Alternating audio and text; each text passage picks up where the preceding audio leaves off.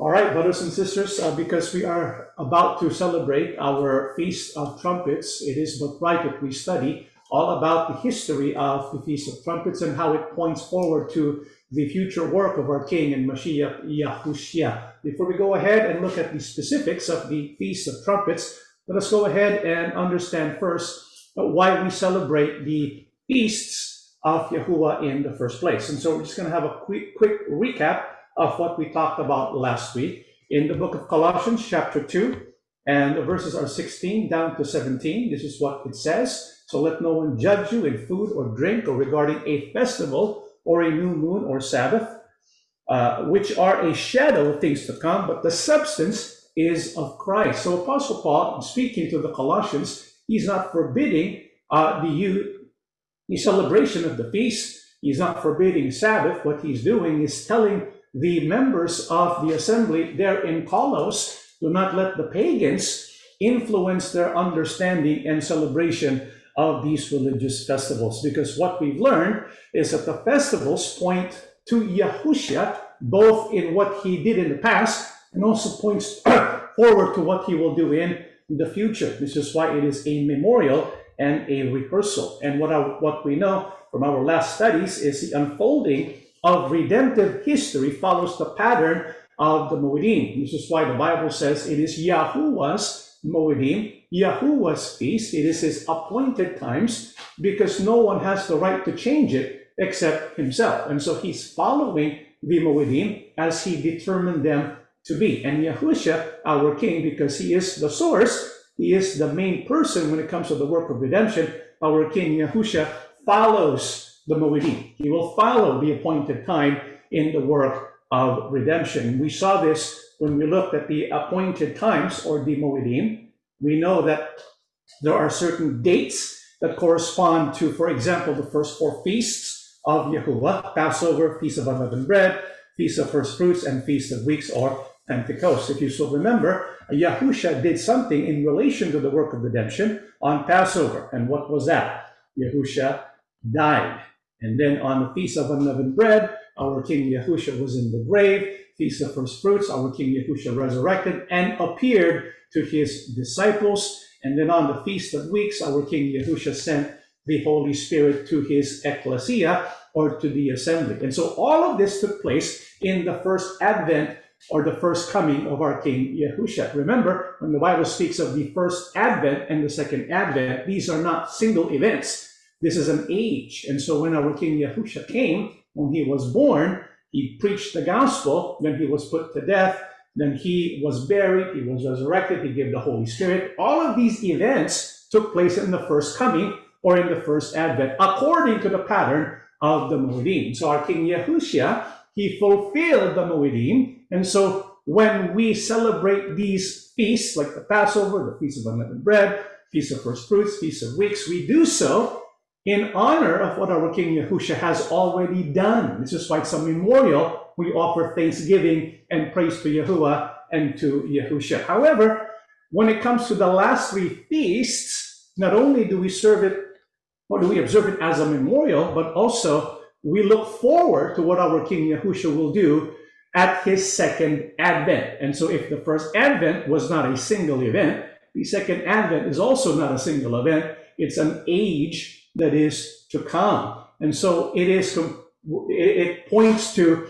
the Feast of Trumpets, the Day of Atonement, and the Feast of Tabernacles. And so when we observe the feasts of the Feast of Trumpets, Day of Atonement, the Feast of Tabernacles, we, of course, are not going to literally fulfill the feasts, but we do so spiritually, which means we observe the feasts to remember what Yahushua has done, to remember what Yahuwah has done, and also as a rehearsal because of what Yahuwah and Yahushua will do in the future upcoming festival. So let's go ahead now and look at the Feast of Trumpets specifically. And it is also called Yom Teruah, or Rosh Hashanah. It is the Day of Trumpets. Now, when is it celebrated? When is it observed? In the book of Leviticus 23, 23 to 25, then Yahushua spoke to Moses, saying, "Speak to the children of Israel, saying, in the 7th month, on the first day of the month, you shall have a Sabbath rest, a memorial of blowing trumpets, a holy convocation. You shall do no customary work on it, and you shall offer an offering made by fire to Yahuwah. And so when is the Feast of Trumpets, the Day of Trumpets, celebrated? It's celebrated on the first day of the month. Which month? The seventh month. And so when we look at the religious calendar of the Israelites that is upcoming, we are getting closer and closer to the seventh month. And the seventh month is marked by the first day of the month. And when the first day of the month of the seventh month occurs, that is when we blow the trumpets in celebration and in commemoration of this festival of Yahuwah. And so we call it the Day of Trumpets, because on that day, what are the people to do? We are to blow trumpets in memorial of what Yahuwah has done and in rehearsal of what Yahuwah is going to do in the future Day of Trumpets through his son Yahusha. And so what must we also remember concerning the Day of Trumpets? It is also a Sabbath rest.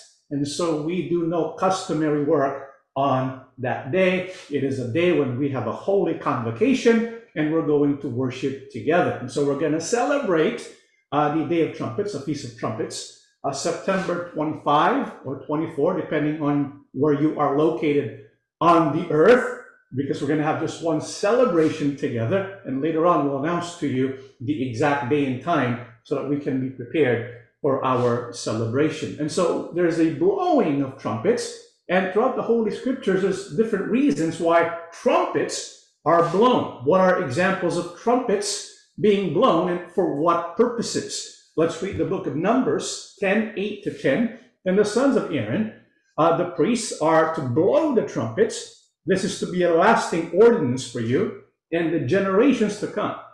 When you go into battle in your own land against an enemy who is oppressing you, sound a blast on the trumpets. Then you will be remembered by Yahuwah your God and rescued you from your enemies.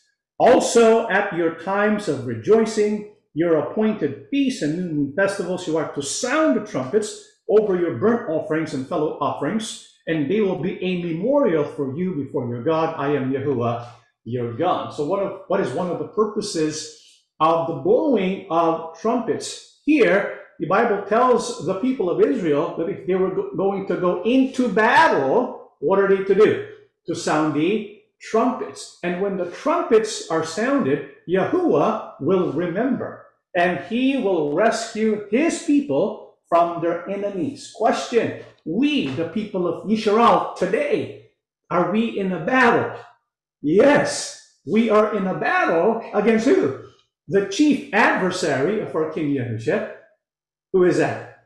The devil. And so we also know that during these last days, we're so close to that day when our King Yahushua is going to appear. The Bible teaches us that the devil is in great wrath and his target is the assembly. So we need to prepare ourselves. We need to blow the trumpets. We need to call upon our Father Yahuwah that he will remember his covenant with us and he will deliver us as his covenant people. This is why on the Day of Trumpets, we're going to ask for the help of our Father, that in this battle that we are in, he will remember us and he will deliver us. What also is the purpose of blowing the trumpets? Joel chapter 2 verse 1, blow the trumpet, sound the alarm on Zion, God's sacred hill, tremble, people of Judah, the day of Yahuwah is coming soon. What also is the purpose of the blowing of trumpets? It is to announce sacred events that are going to take place, namely the day of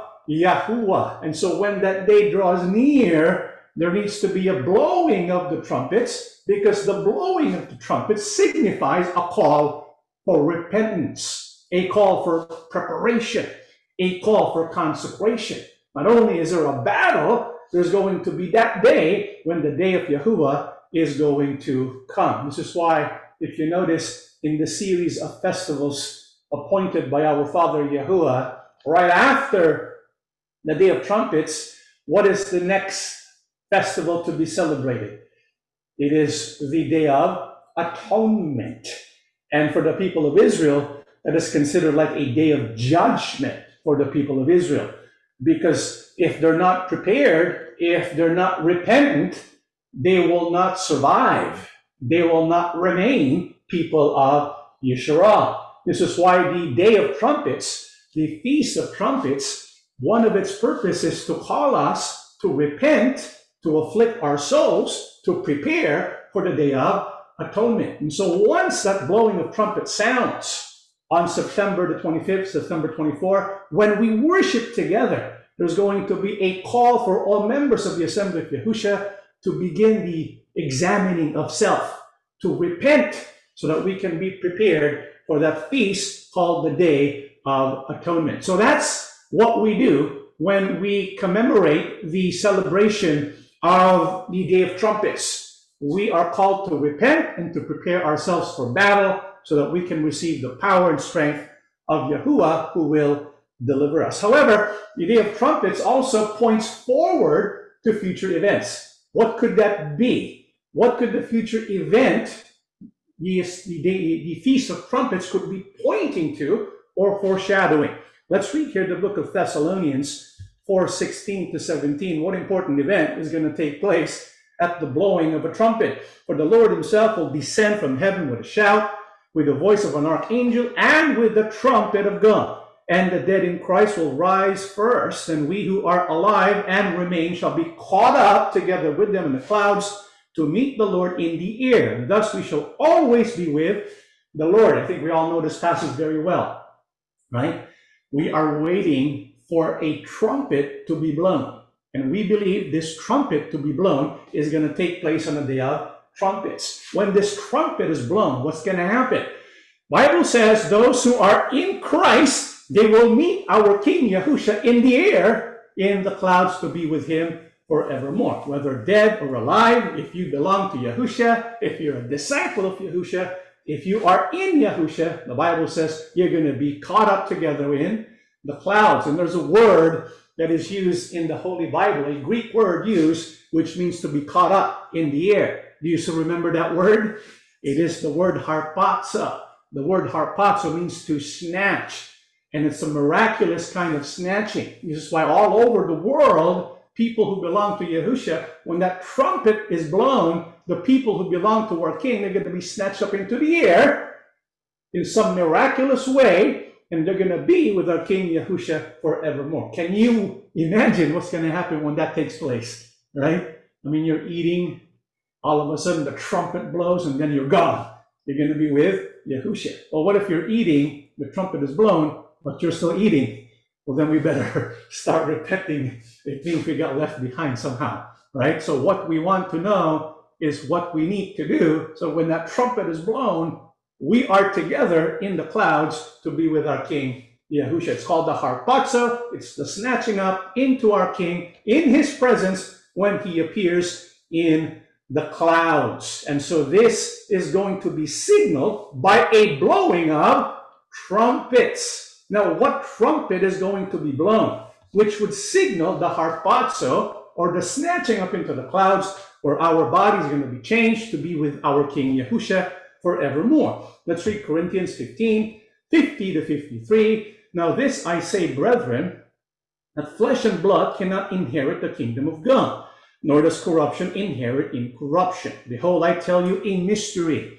We shall not all sleep, but we shall all be changed in a moment, in the twinkling of an eye, at the last trumpet. For the trumpet will sound, and the dead will be raised incorruptible, and we shall be changed. For this corruptible must put on incorruption, and this mortal must put on immortality. So according to Apostle Paul, something significant is going to happen on a day when there will be trumpets blown, right? When there are trumpets blown, something's going to happen at the last trumpet. What's going to happen at the last trumpet? The Bible says there's going to be a transformation that would take place amongst those who belong to our King Yahusha. In the twinkling of an eye, what's going to happen to our bodies? Bible says our bodies are going to be transformed from a weak and mortal body into a glorious immortal body, because we're going to be with our King Yahusha forevermore.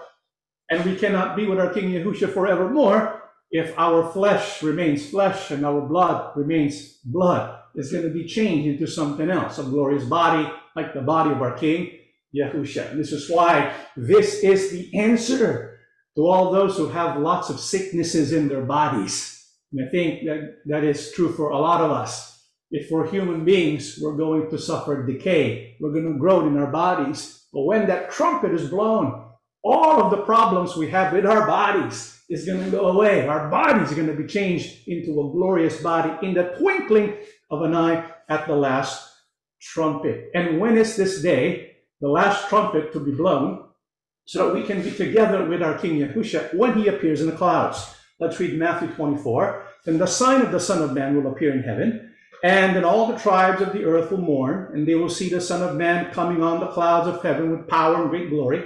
And he will send his angels with a great sound of a trumpet, and they will gather together his elect from the four winds, from one end of heaven to the other. But of that day and hour no one knows, not even the angels of heaven, but my Father only. And so when is this day when the blowing of trumpets will take place, which would be the signal for the people who belong to the Son of Man, or King Yahushua, are to be gathered together and to be with him when he appears in the clouds there in heaven. It's going to be that day and hour no one knows. Something that I want you to keep in mind.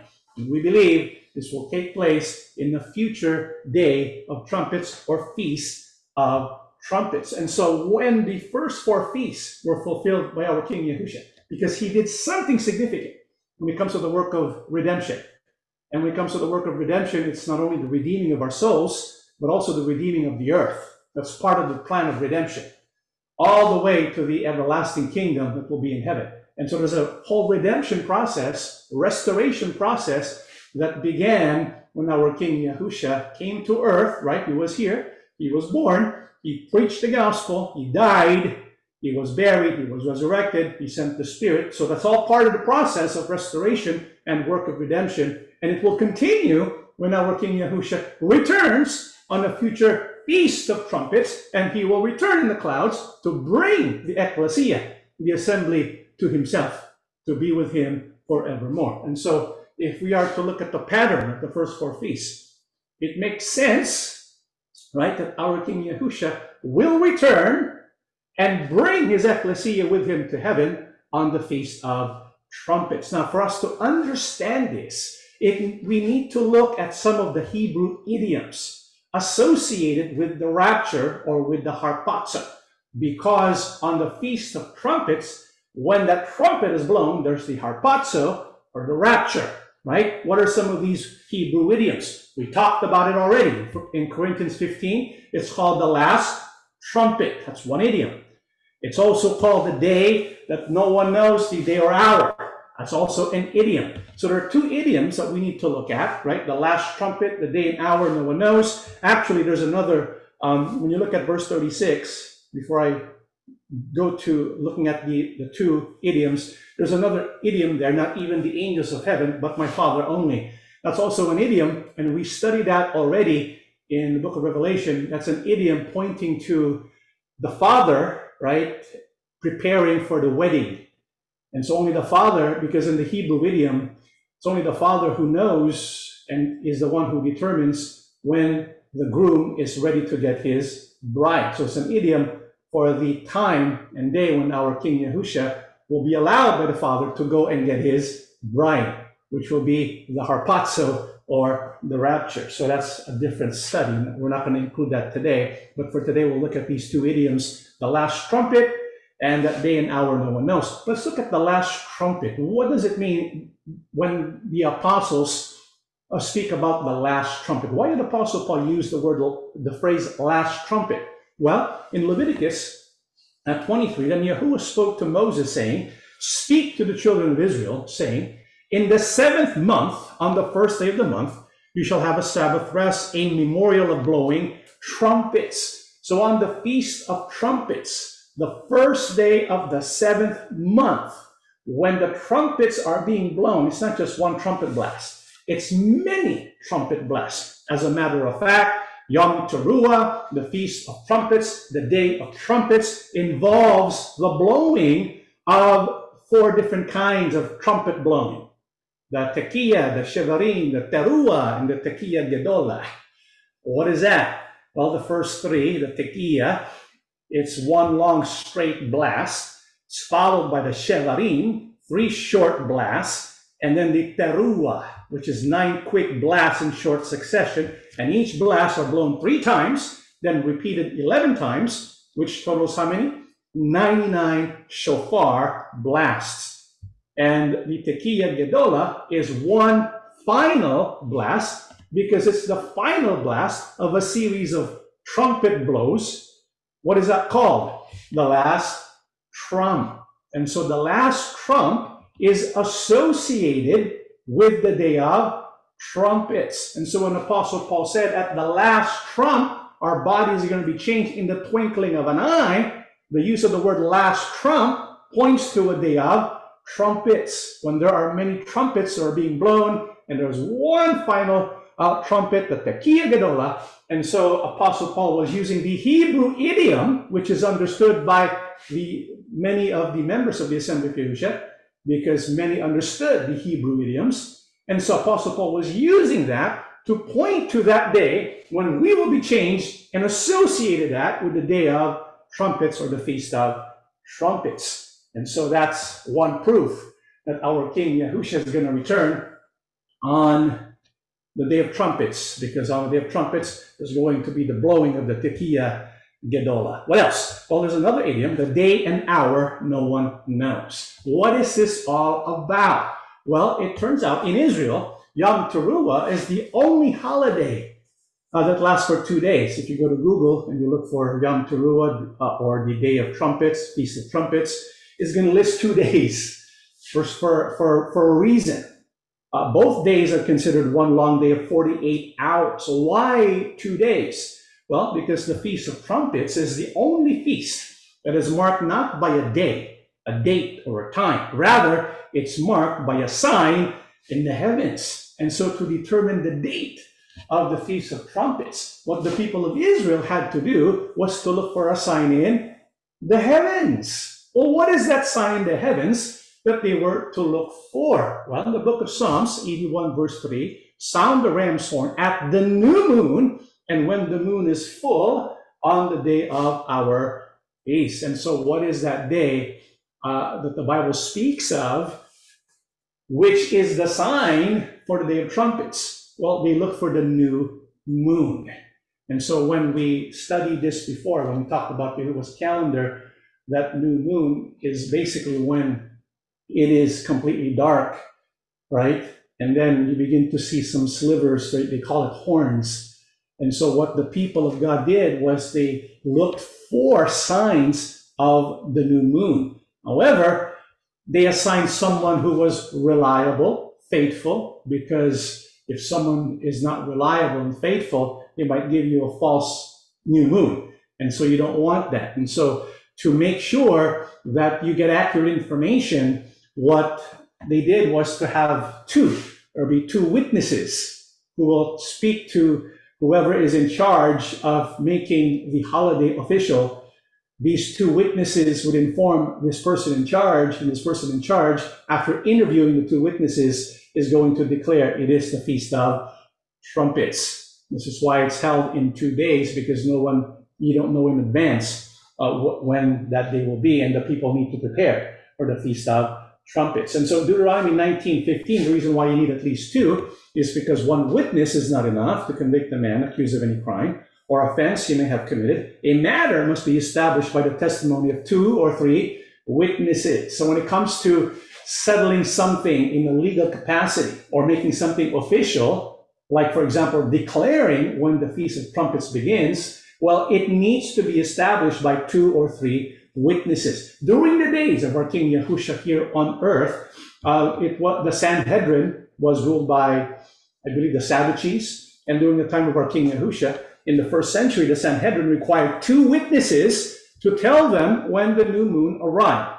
Once a month, the Sanhedrin discussed when to proclaim the new moon. They did this through the agency of 2 witnesses, the element of all legal transactions in Jerusalem. And so this is what was practiced during the days of our King Yahusha on earth. And so Yahusha understood this. The apostles understood this. And so when the apostles wrote about the sayings of our King Yahusha and what happened during the days of our King Yahusha here on earth, they did so within the context of understanding idioms associated with this event when it comes to identifying when the Feast of Trumpets will begin.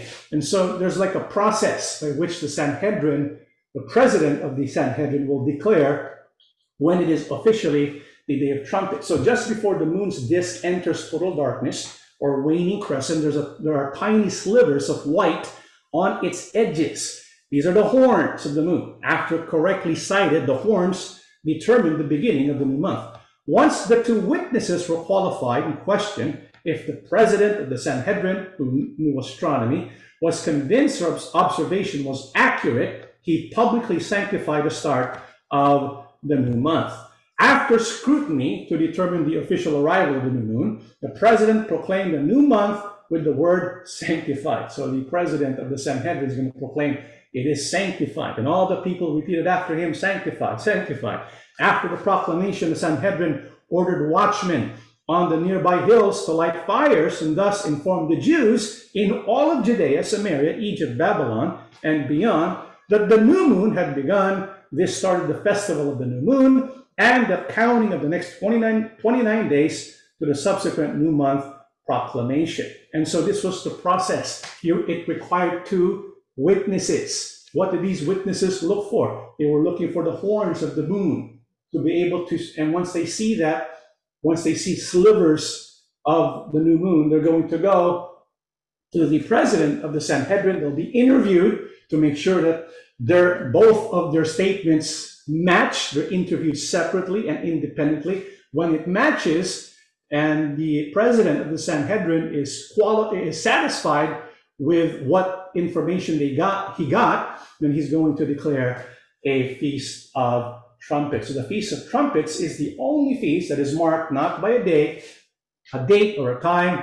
It's marked by a sign in the heavens. This is why the Feast of Trumpets became traditionally known as the feast where the day and hour no one knows. Okay? And so those are the two Hebrew idioms. First one, the last trump, and number two, the day and hour no one knows, which requires the testimony of two witnesses. And so these two idioms point to the Feast of Trumpets. And when you look at these two idioms and its association with the appearing of our King Yahusha, you put the two together and it points to the Feast of Trumpets being the day when our King Yahusha is going to return. Now, it's fascinating when you look at that pattern, right? The pattern of the idioms, the last trump and the day and hour no one knows, and the need for two witnesses. That pattern appears to be repeated in Revelation chapter 11. And so if we want to go deeper and look for more clues that connect the Feast of Trumpets to the rapture or the harpazo, or the appearing of our King Yahusha in the sky, in the clouds, we can use these two idioms. The last trump, right? And also that day and hour no one knows, requiring how many witnesses? Two witnesses. Already you should begin to think, when you hear the words two witnesses, what comes to mind? The two witnesses in Revelation chapter 11, right? So what is the purpose of the two witnesses? Let's read here the book of Revelation 11, verse 3. And I will give power to my two witnesses, and they will prophesy 1,260 days clothed in sackcloth. If you still remember, we talked about the two witnesses. These are two individuals, and these two individuals are going to do something in preparation for the coming of our King. They're going to do something to prepare the people in the same way the two witnesses prepared statements so that the Sanhedrin can declare they have trumpets, right? So these two witnesses, they're going to be doing something because they're preparing the appearing of who? Our King Yahusha. And so what will they do? 7 to 10. When they finish their testimony, the beast that ascends out of the bottomless pit will make a war against them, overcome them, and kill them, and their dead bodies will line the street of the great city, which spiritually is called Sodom and Egypt, where also our Lord was crucified.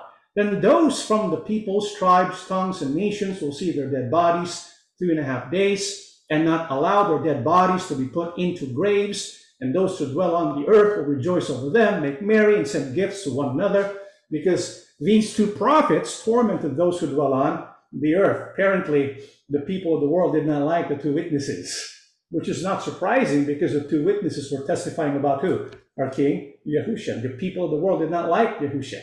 They liked the false Messiah called the beast because he did wonderful things for them. And so they are one with the beast. And so when the two witnesses who were prophesying and testifying about Yahushua, when they were put to death, the whole world celebrated. Can you imagine giving each other gifts because the two witnesses were put to death? But after the two witnesses were put to death, what would happen next? 11 to 14. Now, after the 3.5 days, the breath of life from God entered them, and they stood on their feet, and great fear fell on those who saw them. And they heard a loud voice from heaven saying to them, "Come up here." And they ascended to heaven in a cloud, and their enemies saw them. In the same hour, there was a great earthquake, and a tenth of the city fell. In the earthquake, 7,000 people were killed, and the rest were afraid and gave glory to the God of heaven. The second woe is past. Behold, the third woe is coming quickly. So according to scriptures, after the death of the two witnesses, after 3.5 days, what happens to them? They get back on their feet. What do we call that? We call that the resurrection. They were resurrected. And after they were resurrected, they ascended to heaven. And so it's like what happened to our King Yahushua was being reenacted, right? Because it's also a message. What happened to the two witnesses was not only did they preach about Yahushua, his death, resurrection, and ascension, but they also modeled it for everyone to see. This is why they're very great witnesses. Not only did they teach it, they enacted it. They died, they resurrected, and they went to heaven. And so they were witnessing for our King Yahushua. This is why we're called the two witnesses. And so the two witnesses was pointing to a day when our King Yahushua is going to come back. Just like which we believe is associated with the Day of Trumpets, because the two witnesses also gave a message which leads the Sanhedrin to make official that this is already the Day of Trumpets. And so there's a connection there. But not only that, what also happens? Let's keep reading in verse 15. Then the seventh angel sounded. Want to pause there for a while? It says the seventh angel. How many angels were going to be sounding when the seventh seal is open? How many? 7. If you read Revelation chapter 8, the Bible says when the seventh seal was open, the seventh seal, which is the last seal. When the seventh seal is open, there were 7 angels. Each angel had a trumpet, right? So the seventh angel who sounded, what does that mean? This is the seventh trumpet. Out of how many trumpets? 7, which makes it what? The last trumpet. Does that make any sense? The last trumpet. And this happens after the two witnesses ascend to heaven. The last trumpet is blown. What happens? Then the seventh angel sounded the last trumpet, and there were loud voices in heaven saying, "The kingdoms of this world have become the kingdoms of our Lord and of his Christ, and he shall reign forever and ever." Then the temple of God was opened in heaven, and the ark of his covenant was seen in his temple, and there were lightnings, noises, thunderings, an earthquake, and great hail. Something happened. When the last trumpet was blown, you notice that the temple of God was open in heaven. Now, why would the temple of God be open in heaven? You only open it when you allow people in. Could this be the rapture? Could this be the harpazo? Could this be Yahushua? When the last trump is blown, he ascends from heaven to the clouds, receives his ecclesia, and takes them to the temple of God, which was open for them. Could that be possible? It could be, right? I mean, it makes a lot of sense. This is the last trumpet. This is the 7th trumpet of 7 trumpets to be blown. So it's the last trumpet. And not only that, what points to the harpazo? Well, we read Revelation 11:15. The next verse is actually a new chapter, Revelation chapter 12. And this is what the Apostle John writes. She gave birth to a son, a male child who will rule all the nations with an iron scepter, and her child was snatched up to God and to his throne. And so here in Revelation chapter 12, Apostle John is giving a description of what actually happened when the heavens were open, and he talks about someone giving birth. And if you read Revelation chapter 12, 1 to 2, which we will read later on, this is speaking of Israel. Israel is likened to a woman. She gives birth to a male child who will rule all the nations with an iron scepter, right? Do you know who that male child is? Who will rule with an iron scepter? Revelation chapter 1, verse 5, who is that? Our King Yahushua. So Israel is the woman, gives birth to a male child, Yahushua, and then her child was snatched up to God and to his throne. And so there are two elements in this prophecy. The first part, a male child, Yahushua. The next part, her child, which is also Yahushua, but not specifically him as a person, but representing Yahushua's body, the ecclesia, or the assembly of Yahushua. The child is going to be snatched up. And so when it says snatched up, what does that mean? I wonder what word is used for snatched up. Well, if you go to Blue Letter Bible and look at snatched up or caught up in the King James Version, it's the Greek word 726. What does it say? The harpazo. And so when we look at Revelation 12, verse 5, this is the snatching up of the ecclesia represented by the child. And this takes place at the blowing of the last trumpet after the testimony of the two witnesses. And so the only time the word harpazo is used in the whole book of Revelation is in Revelation chapter 12, verse 5. And so the Holy Scriptures is telling us that there's going to be this harpazo event at the blowing of the last trumpet, which is signaled by the ascension of the two witnesses. And when you look at these two events, it matches the two Hebrew idioms associated with what? The day of, or the feast of trumpets. This is why we are gaining more and more confident that indeed our King Yahushua is going to return on the day of trumpets. But is there more clues? I mean, what further proves that the harpazo, the rapture, will take place on the day of trumpets? Well, let's look for more clues. There's actually another clue that we find in the book of Genesis. Yeah, I want to read the book of Genesis to you, 8 verse 13. And it came to pass in the 601st year, this is Noah's birth, this is talking about Noah, when he turned 601, in the first month, the first day of the month. Want to pause there for a while. Bible speaks about the first month, the first day of the month. What is that month? This is Genesis. The first month, the first day of the month. Do you know what that month is? Do you know what the first day of the first day of the month of the first month is? That's the day of trumpets. That's Yom Teruah. But brother, you said Yom Teruah was on the first day of the seventh month, right? Not the first day of the first month.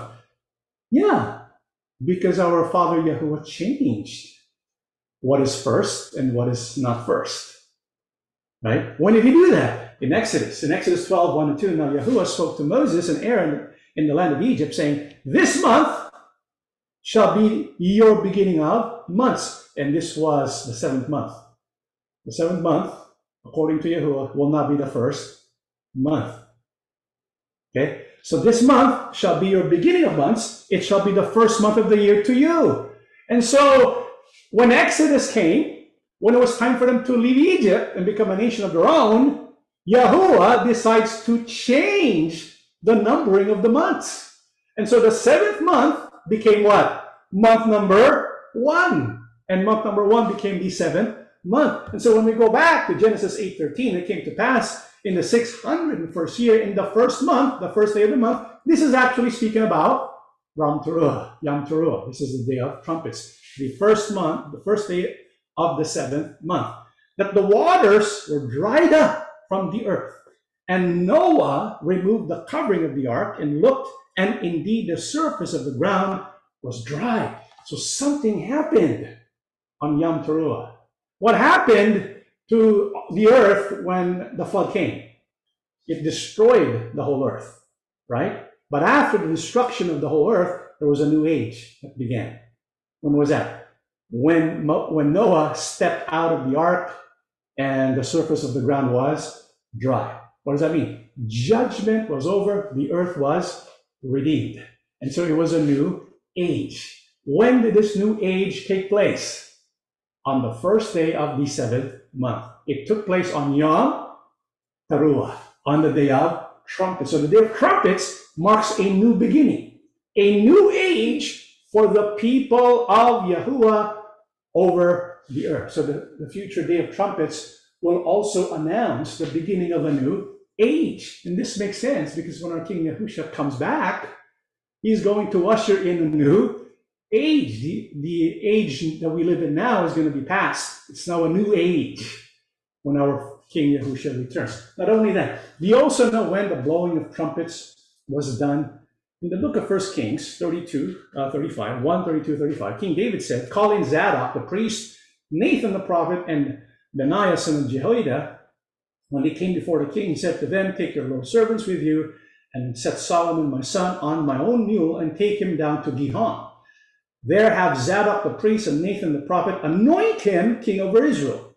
Blow the trumpet and shout, long live King Solomon. Then you are to go up with him, and he is to come and sit on my throne and reign in my place. I have appointed him ruler over Israel and Judah. And so when you read the Kings, when you read about what happens when a king becomes the king, when it's announced who the new king is, right? It's always done with the blowing of trumpets. This is why there are many scholars who believe the inauguration of a king takes place on the day of trumpets. And the beginning of a king's, when you write the history books for the kings, it begins always with the 7th month, the first day of the 7th month, or on the day of trumpet. In 2 Kings 9, 12 to 13, that's not true. They said, tell us. Jehu said, here is what he told me. This is what Yahuwah says. I anoint you king over Israel. They hurried and took their cloaks and spread them under him on the bare steps, and they blew the trumpet and shouted, Jehu is king. And so throughout scripture, when the king was being officially announced as king, right, there was a blowing of trumpets. Do you know what happened? In Revelation 11, when the 7th trumpet was blown, you know what was announced when the 7th trumpet was blown? Let's go back to Revelation 11:15. Then the 7th angel sounded, and there were loud voices in heaven saying, the kingdoms of this world have become the kingdoms of our Lord and of his Christ, and he shall reign forever and ever. So the kingdom will be subjected to who? Yahushua. And so Yahushua is being announced in this 7th trumpet event to be the King of Kings and the Lord of Lords. So he's officially being announced as King of Kings, right? But he hasn't acted yet his judgment as king. That's not going to happen until the Day of Atonement.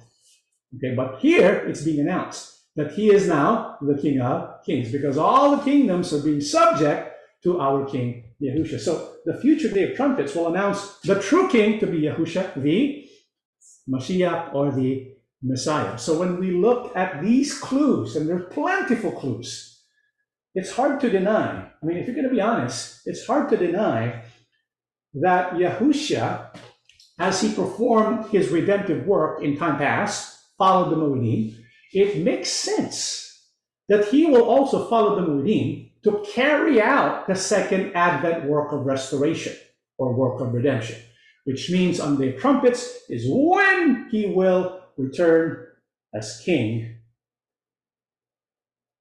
and eventually he will rule over the whole earth. But still a process. And so when we look at the appointed times, the Moedim, right, we have the Passover, Feast of Unleavened Bread, Feast of First Fruits, Feast of Weeks, Day of Trumpets, Day of Atonement, Feast of Tabernacles. Remember, the Bible says these are Yahuwah's feasts. In other scriptures, it says, my feast. Yahuwah himself says it's my feast. Why does he say it's my feast? Because he's basically telling us these are my appointed times. In other words, we cannot change these events. We cannot change the timeline and the calendar of our Father, Yahuwah. And so we have Passover. What did Yahushua do on Passover? Yeah, he died. And so this was the most significant work in the work of redemption, right? Without this, we would not have redemption. And so that was the big part. But what also did Yahushua do on Feast of Unleavened Bread? He was buried, right? And then the Feast of First Fruits. What happened in Feast of First Fruits? He resurrected and appeared to his disciples. So the first three events, this is called the gospel message. In Romans chapter 10, this is what the gospel is all about. It's to believe Yahushua our Lord died, was buried, and he was resurrected. We need to believe this because these are the important, essential parts of the work of redemption, the work of restoration. And then what did Yahushua do on the Feast of Weeks or Pentecost? He sent the Holy Spirit, and there's a purpose for why he sent the Holy Spirit, so that the assembly can be empowered to speak and testify about who? Our King Yahushua. So that's why this is our work. Our work is to preach and to proclaim and to teach about Yahushua, that he is our priority. Right? Our focus ought to be him.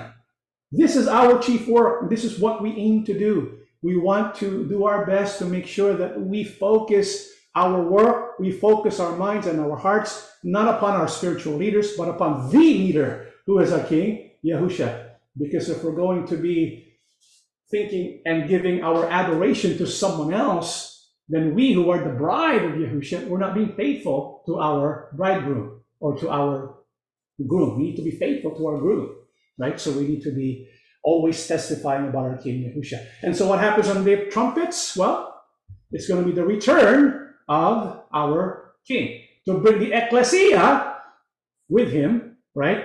And then he will return together with the ecclesia on the Day of Atonement. And this is when Yahushua comes to judge. This is when Armageddon takes place. And the armies that belong to the beast will be completely destroyed, right? And then afterwards will be the celebration when Yahushua establishes the kingdom. And this corresponds to the Feast of Tabernacle. So those are the events of the work of redemption. And it follows a timeline. And it's a beautiful timeline. And it's a beautiful pattern of redemption. And so we know that the important events that will take place for our redemption will take place along one of these Moedims. Which brings us to a question. Okay, now, if it's true that important events are fulfilled on the Moedim, there's one important event that maybe a lot of us have forgotten about. Because none of this would be possible, right, if it were not for what? None of this would be possible, this work of redemption. It would be all useless if it weren't for what? What do you think that is? All of this would be impossible. The death of Yahushua, the burial, resurrection, the giving of the Spirit, the return, the judging, the establishing of a kingdom. None of that would take place if what? If Yahushua was never born, right? If Yahushua, our King, was never born, then none of this would take place. This is why if we talk about important events, we should also include the birth of our King Yahushua. Because, what we were taught, we shouldn't celebrate the birth of our King Yahushua because, after all, we don't know when he was born, right? And so we don't celebrate Christmas, and rightly so, because it has pagan influence. We don't want to associate the birth of our King Yahushua with anything associating it with pagan belief, right? Just like we don't associate Easter with the resurrection of our King Yahushua because of the pagan influence. And so we need to believe that it's an important event. How many here believe the birth of Yahushua is worthy of celebrating? I think so. I mean, sometimes we celebrate our own birthdays, right? We celebrate the birthday of people we love. Wait, how about our King Yahushua? Well, brother, when is the birth of our King Yahushua? When was he born, right? Is it possible? I mean, if the appointed times, the Moedim, if those were the important events that were to take place concerning our redemption, and the birth of our King Yahushua is a crucial part of the work of redemption, then isn't it logical to believe that the birth of our King Yahushua would follow or would probably be done one of these appointed times? Because all these 7 times, these 7 appointed times of our Father Yahuwah, this corresponds to significant events that Yahuwah is going to use when he carries out the work of redemption. And so I would think it's possible. Now, what I'm going to present to you today, okay, this is like bonus content concerning the Feast of Trumpets. And this is not meant to be dogmatic, okay? If you don't believe what I'm going to preach, I believe it personally, I believe it, but I'm not making you want to believe it. You know, you can disagree with me, that's okay. But I want to present to you what I believe personally, based on the research I've done. And so I'm going to present that to you. It's up to you to accept it or not. I believe the birth of our King Yahushua happened on one of these appointed times, or one of these Moedims, because that's how Yahuwah does things. Yahuwah was in charge of when Yahushua is going to be born, right? Just like he was in charge of when he died. Everything that happens in history, Yahuwah has the last say, especially when it comes to his son. He has the last say, Yahuwah. And so when he was born, it's going to follow one of these Moedims. It's going to be according to one of these appointed times. I want you to guess, of all these Moedims, which do you think is the one that we can probably assume our King Yahushua was born? What day is that? Is it Passover? Could be, because it would make a nice kind of a chiastic structure, right? He died on Passover, maybe he was born on Passover. That's possible, right? Feast of Unleavened Bread, possible. Feast of First Fruits, maybe. Feast of Weeks, Pentecost, he sent the Spirit, right, to his ecclesia. So maybe it makes sense that he was born on the Feast of Weeks. Day of Trumpets, could be. Day of Atonement, Feast of Tabernacles, it could be, right? And so we have to decide which one of these 7 feasts can we accept to be the day of the birth of our King Yahushua. Well, if we can look at these appointed times in this way. It can be divided into 2 parts, right? When you look at the Moedim, the first part is the first Advent. The second part is the second Advent. When you look at the second Advent of our King Yahushua, when we speak of Advent, it speaks of his second coming. The second coming of Yahushua, the second Advent of our King Yahushua, is not a single event. It's a whole age. It's a whole age, which will include the Yahushua's return, Yahushua coming back to judge, and Yahushua establishing his kingdom. All of that is included in the second Advent. And so when does it begin, the second Advent? It begins on the day of trumpets, right? So the second Advent of our King Yahushua began on the day of trumpets. Well, how about the first Advent? Well, the first Advent, when you think about the first Advent, it did not begin with Yahushua dying. Because before Yahushua can die, he needs to first be born. The first Advent began when? First Advent began when he was born. Right? So all these events, Yahushua being born, Yahushua preaching the kingdom, Yahushua dying, buried, resurrected, giving the Spirit, all that is part of the first Advent. But it had a beginning. Could it be that the beginning of a new age, the beginning of the kingdom, the beginning of the first Advent was the birth of our King Yahushua? And if so, could it be that he was born on the Day of Trumpets? That's what we're going to find out. Is that okay? We'll spend about 30 minutes just to look at this part because this is really intriguing. Again, we're not forcing you to believe. We're going to present to you what we've uncovered. And so when we ask, for example, scholars who live in the 2nd, 3rd centuries, when do they believe Yahushua was born?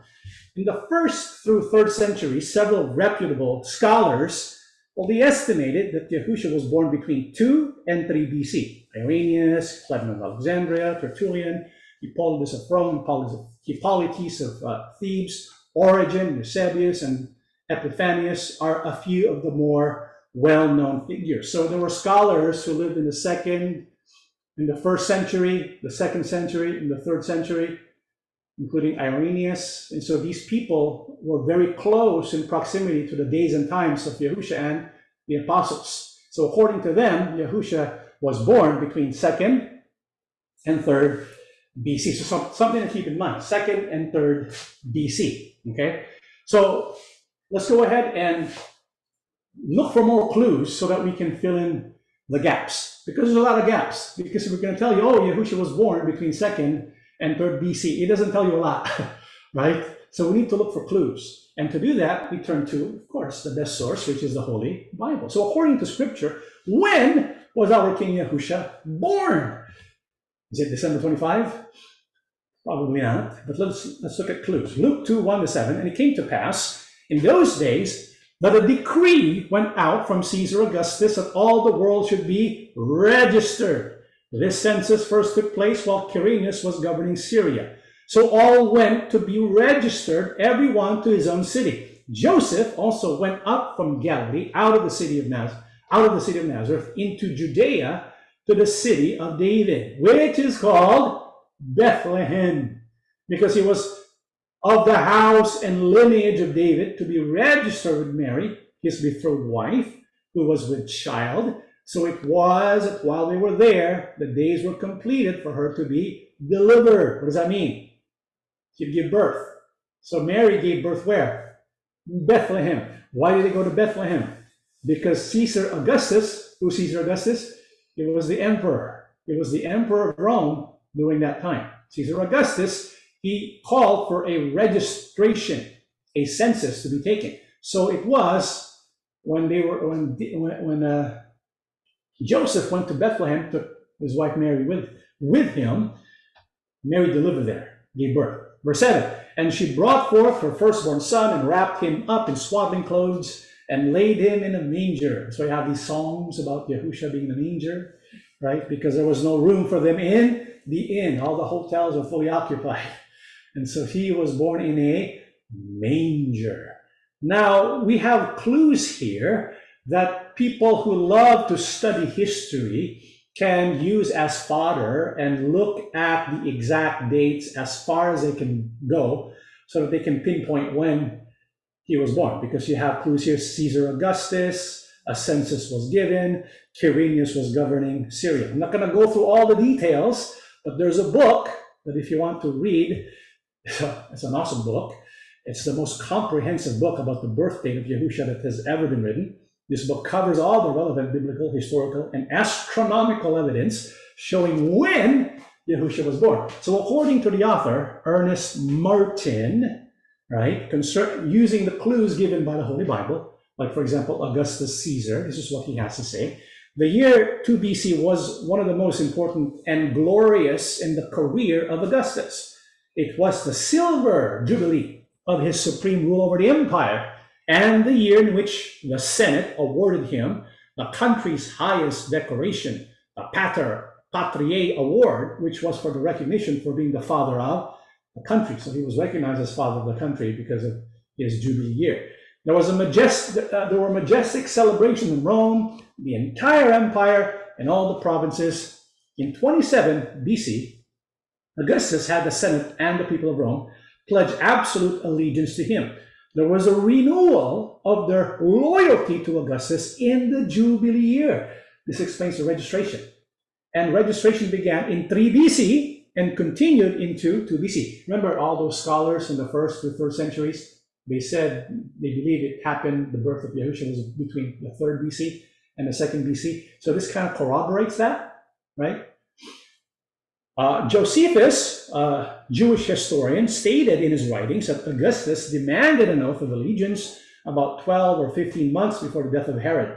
This announcement can be tied to a decree going out from Augustus in 3 BC that all people were to be given an oath of allegiance to Augustus at a designated time during the year. Obviously, the recording of oaths, where people ascribed their names, was a type of registration. That is what Luke described. in the oath of loyalty mentioned by Josephus, it was brought, is what brought Joseph and Mary to Bethlehem. Then it makes sense that Mary would accompany Joseph. In the regular census, Mary would not have been needed to go with Joseph, nor would Joseph have needed to travel so far. Okay? And so a distinction between the regular census and the special census was made by the author, looking at the purpose and reason for this registration.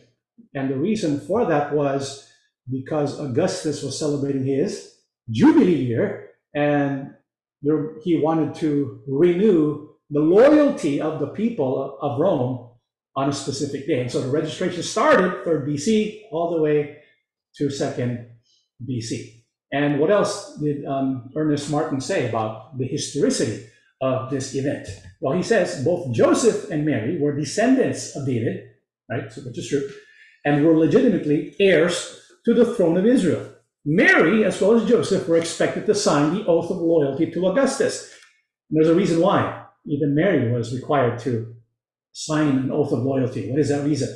All residents in Israel who were heirs were singled out to give the oath of allegiance. If you were an heir to the throne, because Mary and Joseph were of the blood of David, they were both heirs to the throne. So they became a target for Herod. While everyone else went into his own city or to their own local neighborhoods, those of royal Judaic lineage had to register in Bethlehem. This is why they had to go to Bethlehem.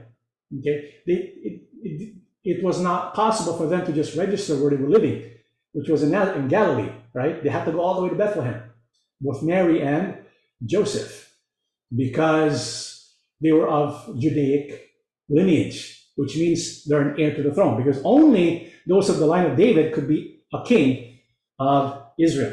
So this would even have involved Mary. It was possible in Jewish circles for female descendants of David to have the rights of the succession and kingship for their offspring. Herod was anxious to know who the heirs were to protect his own dynasty. This Herod was Herod the Great. Remember, there's 6 Herods in the Bible.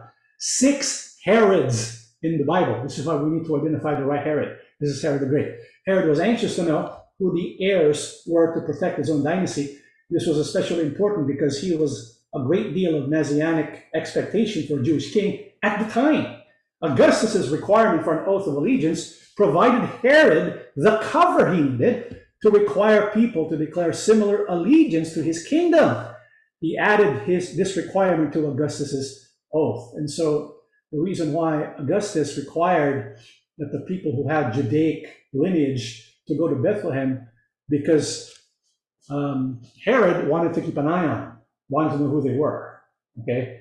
And so he persuaded the empire to do that. And so what we know so far, because of the registration and the purpose of the registration, this took place in 3 BC. So we know, you can cross out 2 BC, we know that Yahusha was born in 3 BC. So far so good, right? But let's look for more clues. The book of Luke, chapter 2, 8 to 14. Now there were in the same country shepherds living out in the fields, keeping watch over their flock by night. And behold, an angel of the Lord stood before them. The glory of the Lord shone around them, and they were greatly afraid. And the angel said to them, "Do not be afraid, for behold, I bring you good tidings of great joy, which will be to all people. For there is born to you this day in the city of David a Savior, who is Christ the Lord. And this will be the sign to you. You will find a babe wrapped in swaddling clothes, lying in a manger." And suddenly there was with the angel a multitude of the heavenly host praising God and saying, "Glory to God in the highest, and on earth peace, goodwill toward men." So according to scriptures, Yahusha was born at night when the country shepherds were living out in the fields, keeping watch over the flock by night. So if the shepherds were living out in the fields, and they were out at night shepherding the flock, what does that tell you about the season of when our King Yahushua was born? It's probably not during winter time. So we can cross out December, right? Summer, maybe early fall, spring maybe. Okay, so in 3 BC, probably springtime, summertime, somewhere there, where the shepherds can be comfortable being outside in Bethlehem. What else? What other clues do we have? In the book of Luke 1:5-6, there was in the days of Herod, the king of Judea, a certain priest named Zacharias of the division of Abijah.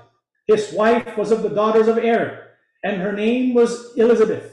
And they were both righteous before God, walking in all the commandments and ordinances of the Lord, blameless. So here we have another clue. Because Yahusha was born 3 months after the birth of John the Baptist. Who were the parents of John the Baptist? Zacharias and Elizabeth. Zacharias was also a priest. Because he was a priest, there was an assignment given to all the priests who come from the line of Aaron. Remember, Aaron was appointed by Yahuwah to be priest, right?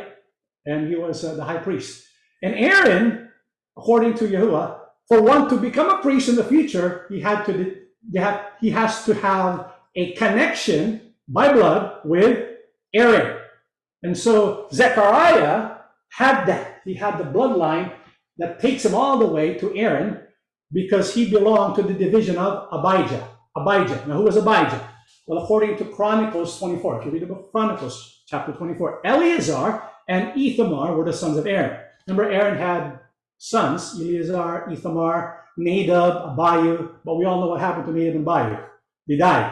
And so he has Eleazar and Ithamar. And so the descendants of Aaron, who can become priests to serve in the temple, well, they had to have lineage with Eleazar or Ithamar, okay?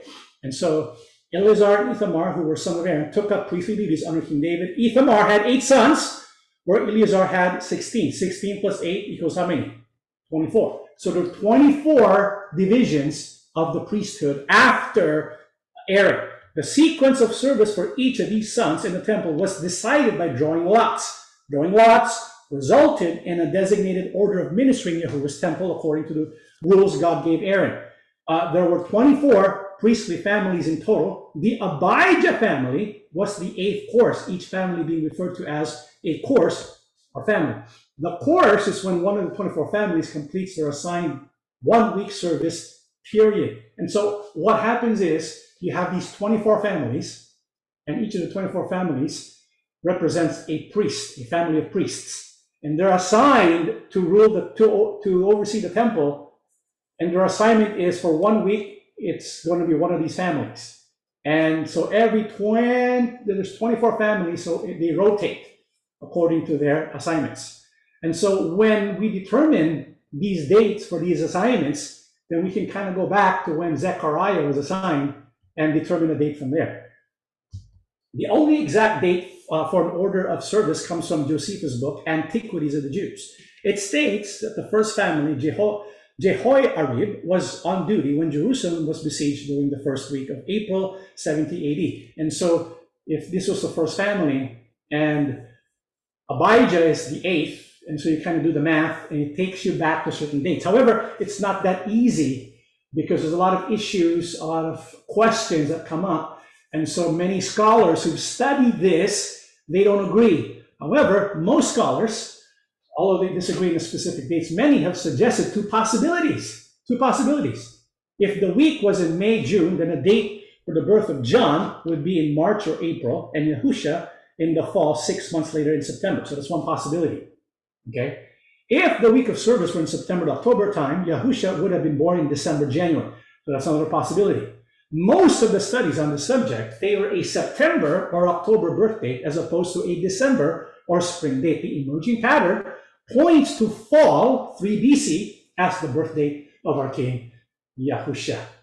And so based on the calculations on the dates of when these priests of the different courses or family groups performed their services according to historical records, the scholars who studied this made the conclusion there are two possibilities. Either Yahusha was born on December, January, or Yahusha was born September, October. Okay, so we're kind of narrowing the possibilities here. We know it's in 3 BC. Now we know it's probably in the fall of 3 BC. But between these two choices, December and September, I think it would be September. Why? Because after all, if it's December, January, it'd be too cold. But September would be perfect weather. And so according to further research, Luke states Zechariah was serving during the week when the 8th course of Abijah served. This course had duty 2 times each year, one in late spring and again in late autumn. Martin determined the time of John's conception, May 19 to May 24, and birth near March 10, 3 BC. This places Yahusha's birth, Jesus' birth, Yahusha's birth, near September of 3 BC, because he was born 3 months after John the Baptist was born. So now we have September 3 BC, right? And so we'll kind of narrow it down. So Yahusha was born September, according to the records of 3 BC. But we need to look for more clues. It's a good thing the Bible gives us more clues. In the book of Matthew 2, 1-7, now after Yahusha was born in Bethlehem of Judea, in the days of Herod the king, behold, wise men from the east came to Jerusalem, saying, where is he who has been born King of the Jews? For we have seen his star in the east, and have come to worship him. When Herod the king heard this, he was troubled, and all Jerusalem with him. And when he had gathered all the chief priests and the scribes of the people together, he inquired of them where the Christ was to be born. So they said to him, in Bethlehem of Judea. For thus it is written by the prophet, but you, Bethlehem, in the land of Judah, are not the least among the rulers of Judah. For out of you shall come a ruler who will shepherd my people Israel. And Herod, when he had secretly called the wise men, determined from them what time the star appeared. So what other clue do we have so that we can kind of pinpoint the date when our King Yahushua was born? The stars, right? The heavenly bodies. And it's a good thing when it comes to the heavenly bodies, it's more accurate than historical records. Historical records is not really that accurate. But the records of the heavens, that's precise, right? And so it's a good thing. The Bible tells us about the star, and many people call this the Star of Bethlehem. There were these wise men who made the journey and reached the king. We reached Herod after the birth of Yahusha. And the reason why they went all the way and speak to the king was because they knew that Yahusha was already born. Why did they know that? Because they saw his star. Where were they from? From the east. From the east, the star was their sign. So they saw a star, right? According to them, they saw a star, and that star meant, and it pointed to Jerusalem. It pointed to Bethlehem for the birth of our King Yahushua. So when the king finds out about this, what does he instruct the wise men to do? The king says, look for this Messiah who was born and tell me all about it, right? And so what do? 8:12, and he sent them to Bethlehem and said, go and search carefully for the young child, and when you have found him, bring back word to me that I may come and worship him also. Of course, he's lying. He's going to kill him. That's what he wants to do. When they heard the king, they departed, and behold, the star which they had seen in the east went before them till it came and stood over where the young child was. When they saw the star, they rejoiced with exceedingly great joy. And when they had come into the house, they saw the young child with Mary, his mother, and fell down and worshipped him. And when they had opened their treasures, they presented gifts to him, gold, frankincense, and myrrh. Then, being divinely warned in a dream that they should not return to Herod, they departed for their own country another way. So we had these wise men from the east. And from the east, they saw a star, and the star was moving. And the star stopped, and where it stopped, it pointed to Yahusha in the house, right? And so we have guidance here. The Bible's telling us how we can identify the date of when our King Yahusha was born.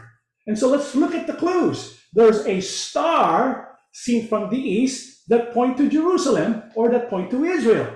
What could be that star? I'm going to read to you from the Indiana University. Star of Bethlehem may have been planets Jupiter and Venus. Before we read further, when you think about stars, these wise men, when they were looking into the heavens, they saw a lot of bodies that were glowing, right? Planets, when you look at it from our naked eye, what do they look like? They look like stars, don't they? In fact, the most visible things in the heavens, aside from the moon and the sun, are planets, because planets look like stars. If you go outside tonight and look at the most highly illuminated heavenly bodies, aside from the moon, it will be the planets. They look like stars, but they're really salient. You can tell that they're kind of different from the others. And so it's possible that the Star of Bethlehem could be Jupiter. Jupiter is a big planet, right? So anyways, according to the study, early in the evening of June 17, 2 BC, the brightest planets in the sky, Jupiter and Venus, merged into a dazzling star near the western horizon, according to calculations of modern astronomers. In countries to the east, right? The wise men were from the east. In countries to the east was then the kingdom of Judea. Observers who would have seen the fused planets, to them, it's like a beacon in the direction of Jerusalem.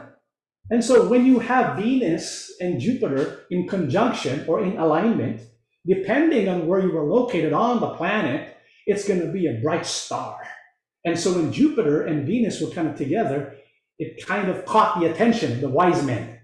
Okay? And so this kind of led them to the thinking process, maybe this is the star, because Jupiter, the bright star, and Regulus, which is the brightest star, actual star, something's going to happen to the two. They're going to actually merge. This is the same study that I just showed you from Indiana University, the birth of Jesus. It says, in September of 3 BC, so September again, 3 BC, something happened. Jupiter came into conjunction with Regulus. Regulus was the brightest star, the star of kingship, the brightest star in the constellation Leo the lion. Leo was the constellation of kings, and it was associated with the Lion Judah. Just a month earlier, Jupiter and Venus had almost seemed to touch each other in another close conjunction in the east. And so something caught the attention of the wise men. It could have been Jupiter and Venus together. Okay, and then all of a sudden, Jupiter moves in September to be in conjunction with Regulus. And so this really caught the attention of the wise men. Then the conjunction between Jupiter and Regulus was repeated in February and May of 2 BC. And so now the wise men were kind of being guided. They're following the stars. They're following the Star of Bethlehem when Jupiter and Regulus were in alignment or in conjunction. Finally, on June 17, 2 BC, Jupiter and Venus, the two brightest objects in the night sky except for the moon, came so close that their disks appeared to touch. This exceptionally rare event could not have been missed by observers such as the wise men. So the wise men were looking for signs in the heavens, and they found it first when Jupiter and Venus were in conjunction. And then all of a sudden, Jupiter was in conjunction with who? With Regulus. And this happened again in February and May. And so it was like the Star of Bethlehem was moving, right? It was following them. And then it says the star, which had been in the east, went before them till it came and stood over where the young child was. Remember, when it was seen from the east, it's like a beacon that points them to where? Jerusalem, right? Because from their point of view, it's like right underneath Jerusalem. And what we will see later is going to be Bethlehem, okay? And so another astronomer who did the study kind of even specified the exact date. Here it is. I mean, hold on to your seats, okay? This is what an astronomer who was the founder and used to be the president of the Monterey Institute of Research and Astronomy there in Monterey, California. This is what he did, some research on the star events here that we were talking about, and also looking at the possibilities of what the Star of Bethlehem represented. And he said September 11, 3 BC is perhaps the most interesting date of all, because Jupiter was in very close proximity to Regulus, and at the same time the sun was in the constellation of Virgo together with the new moon.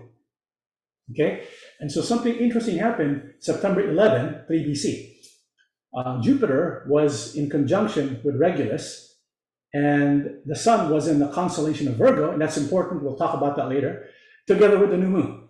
And so this astronomer specified the date, September 11, 3 BC. I want you to keep that date in mind, September 11, 3 BC. Now, question is, well, how did the star kind of stay in place? Because it mentioned it stopped, right? Not only was it moving, but it actually stopped.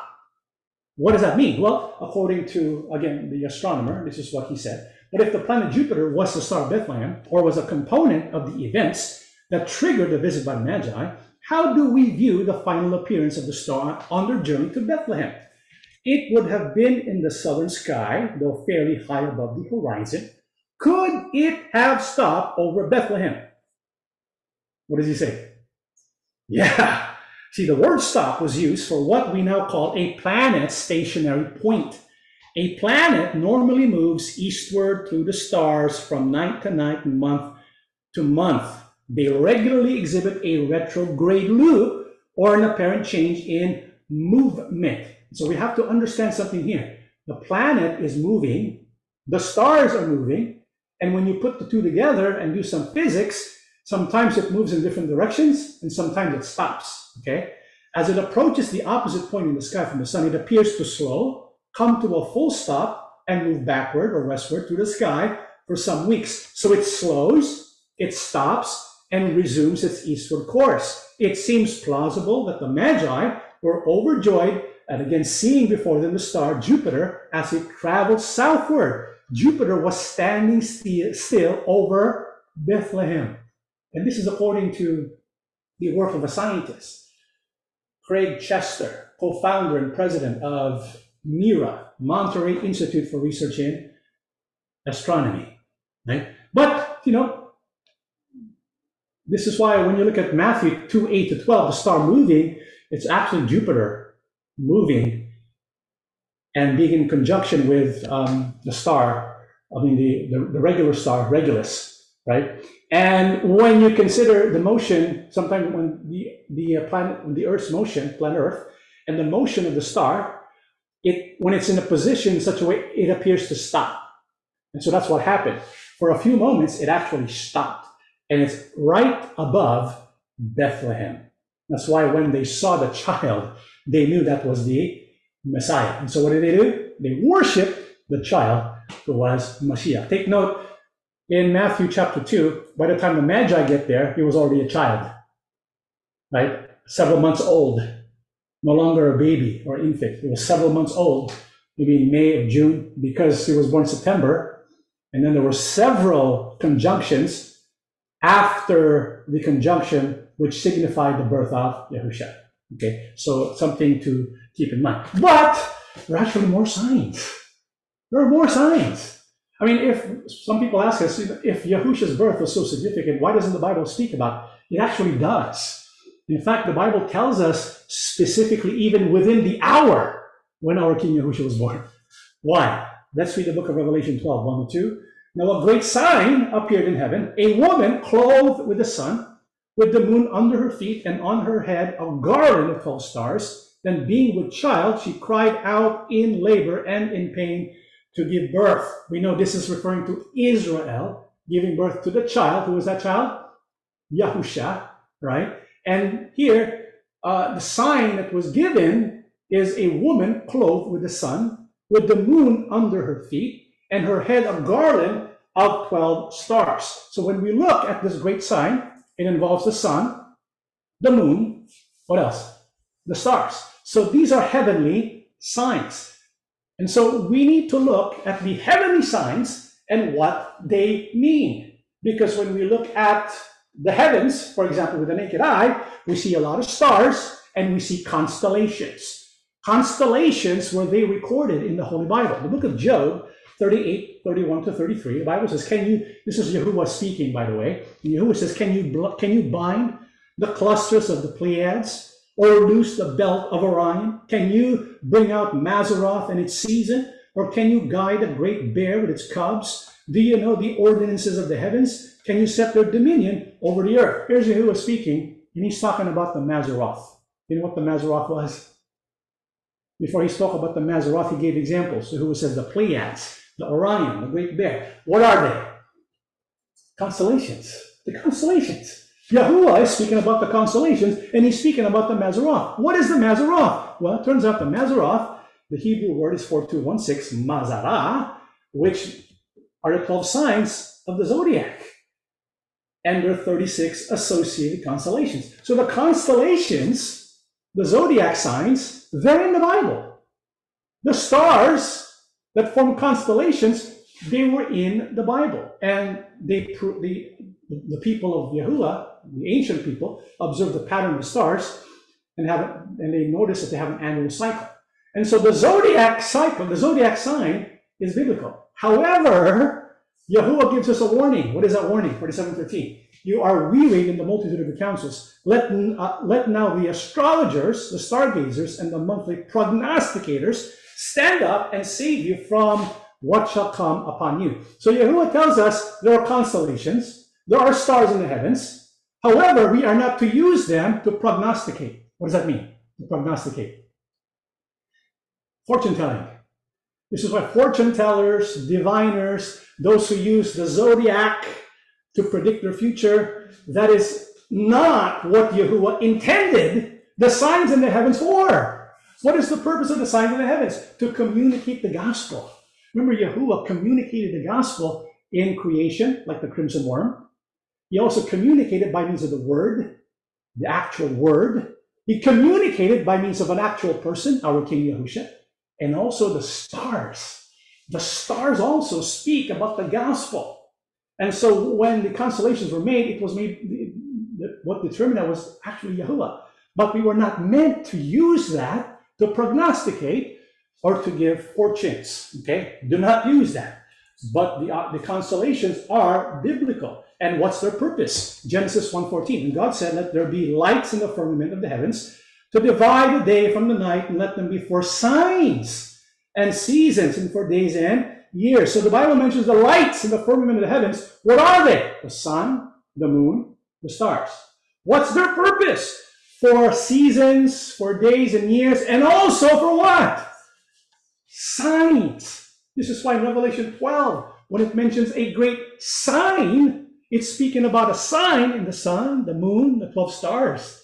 It's a constellations involving the sun and the moon. And this constellation of stars, together with its position relative to the moon and the sun, is telling a story. It's speaking about the gospel, how Israel is going to beget Yahushua, the child who will rule with an iron rod. And so it's in the gospel, it's in the skies. The gospel message is in the heavens. And another person who investigated that from his book, Mysteries of Jesus' Life Revealed, Joseph Lenard, the sign given in verse 1 of Revelation 12 is what is that of a woman. The only sign of the Mazaroth, the zodiac, which depicts a woman, is the constellation of Virgo. The birth of the Messiah is associated with this heavenly spectacle.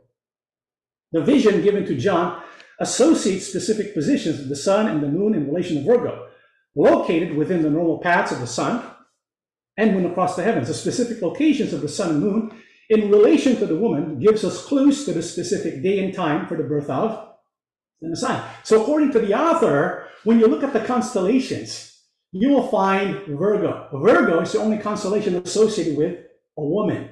And when you look at Virgo, the sun, the moon will be positioned in such a way, because all these heavenly bodies are always moving, right? And so from a certain point of view, from Palestine or from Jerusalem, there's going to be the movement of the heavenly bodies that will create certain situations where you find the description of Revelation 12 to be enacted. And so this is how it kind of looks like. You have the sun there in Virgo, Jupiter, which is a depiction of the Bethlehem star pointing to Yahushua. It's in the womb, right? The moon is on the feet and the 12 stars on the head. It's kind of difficult to see if you're not acquainted with the constellations, but the author himself, he kind of wrote a diagram. And he also had an explanation concerning when all of these positions, the stars being up on top of the head of Virgo, and the sun being enclosing it, encasing it, and the moon being in its feet. And this all took place in 3 BC in a specific, unique time. When is that? The sign of the sun clothing the woman, Virgo, defines a period of 20 days. It's only possible in 3 BC in a 20-day span. August 27 to September 15 for the year 3 BC. It is the additional sign of the moon being under her feet, which actually pinpoints the nativity, the birth of Yahusha, within a day to within 90 minutes of that day. Can you imagine the precision? It's like what we said, when you look at the records of the stars and the heavenly bodies, it's more precise than historical records. In the year 3 BC, these two relationships of the sun and moon and Virgo came into alignment for only an 81-minute period, as observed from Palestine in the twilight period of September 11th. This relationship began at 6:18 p.m. sunset and lasted until 7:39 p.m. moonset.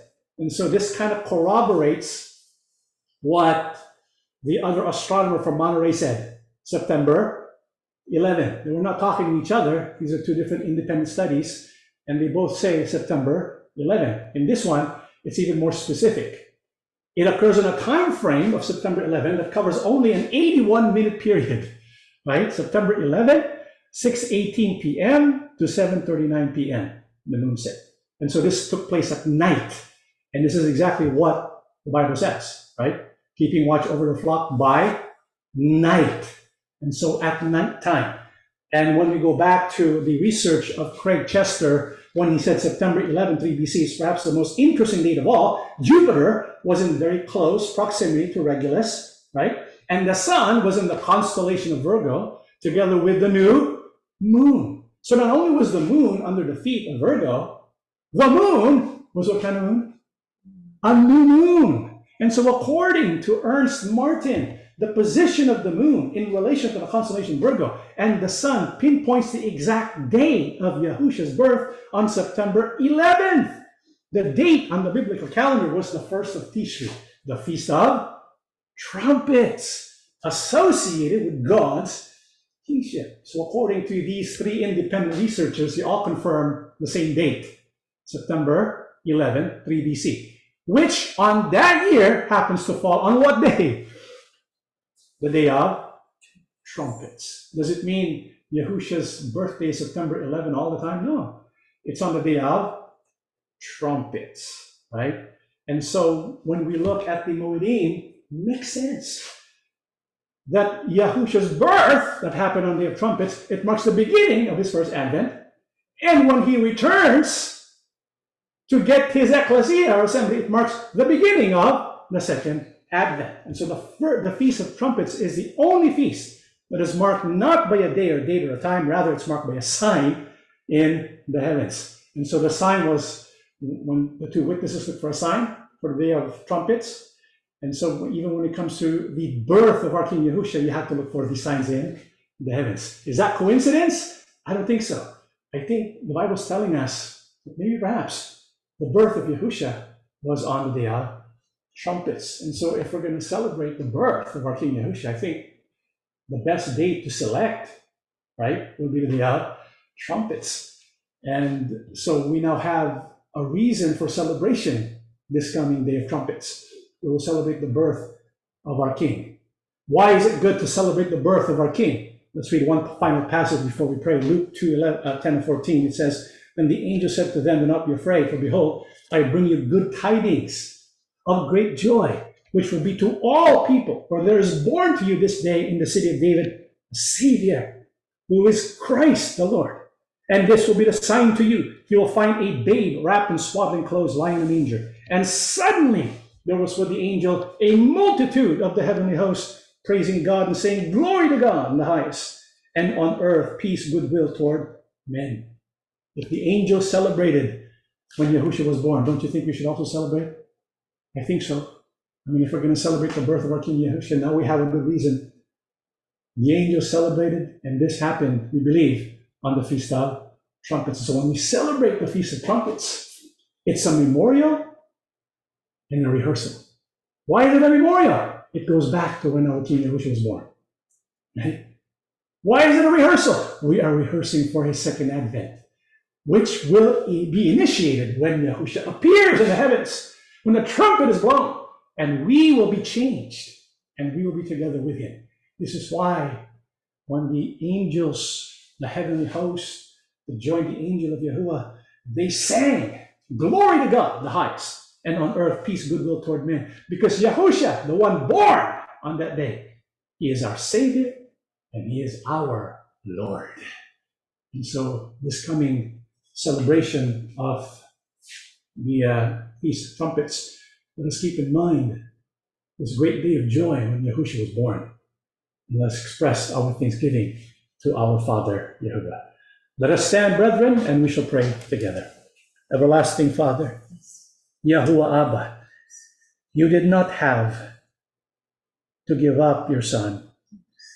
You did not have to send a Redeemer because of our sins. You chose to do so because of your love. And so when he was sent, when he was born of a virgin, when Yahusha finally arrived, according to your plan and purpose, there was reason for great rejoicing. We thank you for what you have done, the sacrifice that you have made. We thank you because you have called us to have this wisdom. Help us that we will all the more appreciate the Feast of Trumpets, our celebration of it, as we commemorate the day when you sent your Son in preparation for our salvation. Our King Yahushua, indeed, there is reason for rejoicing because you are our Savior. You were born so that you can die for our sins. And after you have died and you resurrected, we know our sins have been covered by your blood. And so we look forward to meeting you in the sky, to be with you forevermore. Father, bless us as we prepare for our upcoming observance of the festivals. Teach us to do everything according to faith, moved by our heart for you and for your Son.